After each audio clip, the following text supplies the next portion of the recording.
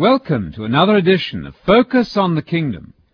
This is Anthony Buzzard inviting you again to search the Scriptures with us as we continue our investigation of Jesus' favorite topic, the gospel about the kingdom of God. We were pointing out last time that many commentators have noted that the famous reformer Martin Luther developed a canon within the canon.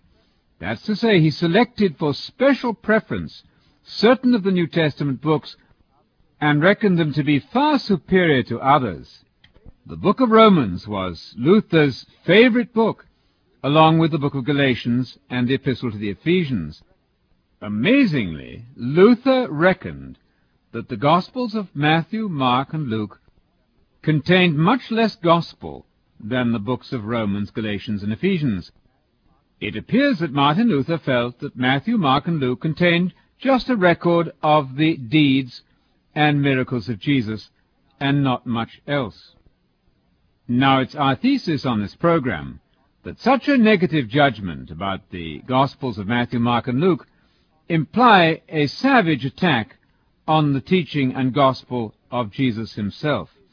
The gospel, as we define it, is both the message as it fell from the lips of Jesus and the things about Jesus' death and resurrection. Any negative estimate of Jesus' teaching in Matthew, Mark, and Luke, repeated, I may say, 3 times, so that we would not miss the point, must be detrimental to our understanding of the Christian faith. Jesus was a preacher of the good news of salvation. He came to seek and save the lost, according to Luke 19, verse 10. In Luke 8, verse 12, Jesus remarked that the devil was busy trying to prevent the gospel of the kingdom, as Jesus preached it, from taking root in the heart of the potential convert.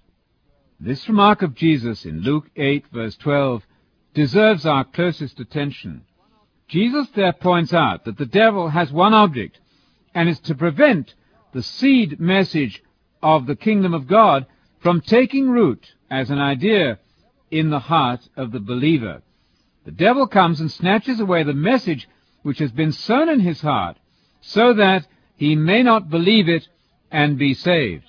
And the message in question is none other than the gospel message of the kingdom, as Jesus always preached it. That seems to make an intelligent reception of the gospel of the kingdom an absolute essential for Christian discipleship. What then could Luther possibly have meant when he stated that Matthew, Mark, and Luke contained less gospel than the book of Romans? This appears to us to be a theological tragedy which needs urgent attention. The fact is that same tendency is apparent in contemporary preaching of the gospel in America. If you have access to a Scofield Bible, we invite you to look at the notes on Revelation 14, verse 6. In that note, we find a definition of the gospel. We learn first that the word gospel means good news, and then that it's absolutely essential to man's salvation. And it's called, the note goes on to say, the gospel of the grace of God. Now here's the definition of the gospel of the grace of God. It's the good news that Jesus Christ died on the cross for the sins of the world, that he was raised from the dead on account of our justification, and that by him all who believe are justified from all things. It describes this as the gospel of God, Romans 1:1, because it originates in God's love. It's also called the gospel of Christ, 2 Corinthians 10:14, because it flows from his sacrifice, and because he is the object of faith. The gospel is also called the gospel of the grace of God, Acts 20, verse 24, because it saves those whom the law curses. Again, it's called the glorious gospel, 2 Corinthians 4, verse 4, 1 Timothy 1, verse 11, because it concerns him who is in glory and who is bringing many sons to glory, Hebrews 2, verse 10. It's called also the gospel of your salvation and of peace, Ephesians 6, verse 15, because Christ makes peace between the believing sinner and God, and makes also inward peace possible. Now, certainly nobody could object to the note thus far, but then we come to an extraordinary twist in the argument. The next paragraph states that there's another aspect of the good news which is called the gospel of the kingdom, Matthew 4:23. Now this gospel, the Scofield Bible defines as the good news that God purposes to set up on the earth the kingdom of Christ, the Son of David, in fulfillment of the Davidic covenant, 2 Samuel 7, verse 16. Now that definition of the gospel of the kingdom is 100% correct. So let me summarize the note so far. We learned that the gospel had different names, but it was chiefly the gospel of the grace of God. Now another aspect of the gospel, as this note puts it, is the gospel about the kingdom of God, Matthew 4:23, and so on. And that was the good news about the Davidic kingdom and the Davidic covenant, the kingdom to be established on the earth. And now the most amazing information. We learn now that this good news about the kingdom was announced by the Old Testament prophets, Isaiah 9, 6-7. It was announced by Christ during his first coming, Matthew 9:35, and will be proclaimed again during the Great Tribulation, Matthew 24:14. Now you see what that means. What this note has done is to divide the gospel into two halves. There's one form of the gospel called the gospel of the grace of God, having to do with the death of Jesus for our sins. There's another form of the gospel which was preached by Jesus in the past, is not to be preached in the present, but will be preached again in the tribulation. Now, may I suggest to you that that is really a theological complexity of an extraordinary type. It's really a theological disaster. What that note has just done is to remove from us the very gospel of the kingdom which Jesus mandated to be preached throughout this age until his second coming. I hardly need to remind you of Matthew 28, the Great Commission. Jesus told the apostles there to go into the entire world and to preach the very things that he had taught them, to preach the same gospel as he had taught them to the whole world until the end of the age. There is not a hint in Jesus' Great Commission that his gospel was to be suspended and replaced by a gospel having a different form. In no way did the disciples ever imagine that the gospel would take an entirely different form after Jesus had left. Now, certainly the death and resurrection of Jesus were added to the kingdom message. The result of this was the early creedal statement we find in Acts 8:12.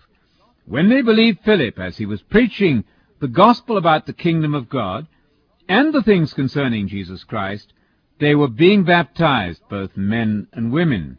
And so you see, the gospel of the kingdom continued without any interruption after the death and resurrection of Jesus.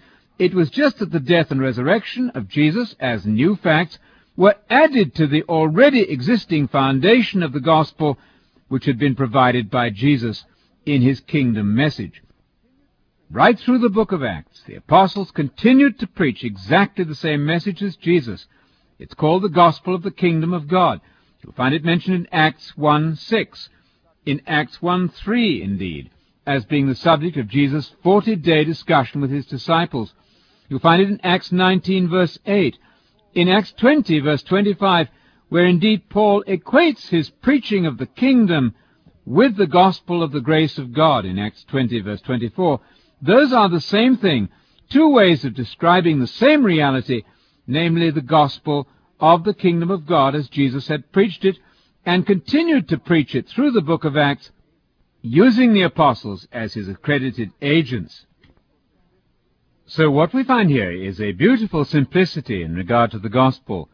There's one gospel, and all preaching in the New Testament means heralding the kingdom of God. Now that idea goes back to the beginning of the ministry of Jesus, and even prior to that with the ministry of John the Baptist. The foundation of the Christian gospel must be traced to the beginning chapters of Matthew, Mark, and Luke. If we lose the foundation, we lose the sense of the whole gospel. Unfortunately, popular preaching and much modern evangelism avoids the obvious definition of the gospel as found at the beginning of the ministry of John and Jesus. But that's to lose the foundation of the Christian gospel. We're building then on sand unless we root ourselves in the preaching of the gospel of the kingdom of God as demonstrated by John and Jesus. Now, the announcement of the kingdom of God is clearly a Jewish affair, but we Gentiles are invited to take part in that Jewish affair. There's not one gospel for the Jews and one for the Gentiles. That would make a nonsense of the whole unity of the New Testament.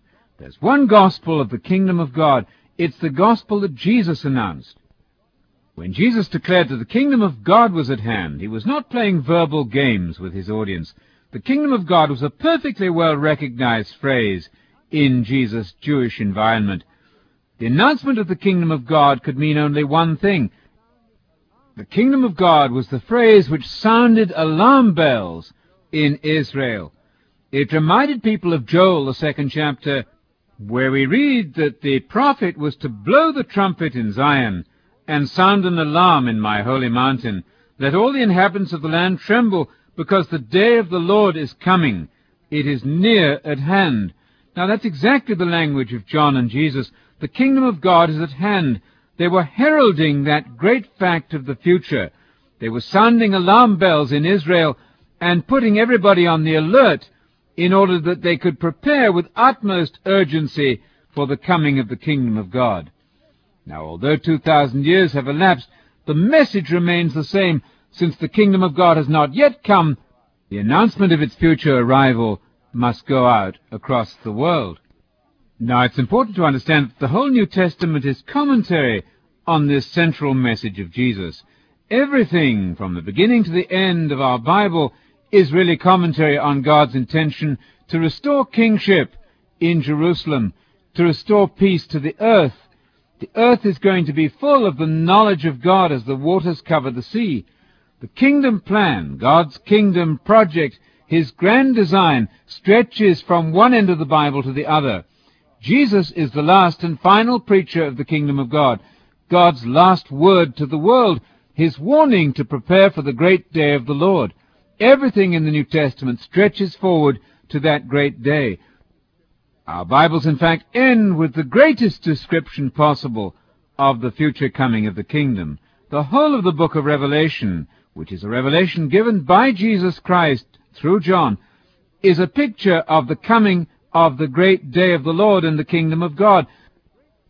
And so the book of Revelation provides us with the great culminating event to which the whole of the Bible had looked forward, namely the reestablishment of paradise on this earth in the presence of Jesus Christ, returned as Messiah and King to exercise authority on the throne of David as promised by the Abrahamic and Davidic covenants.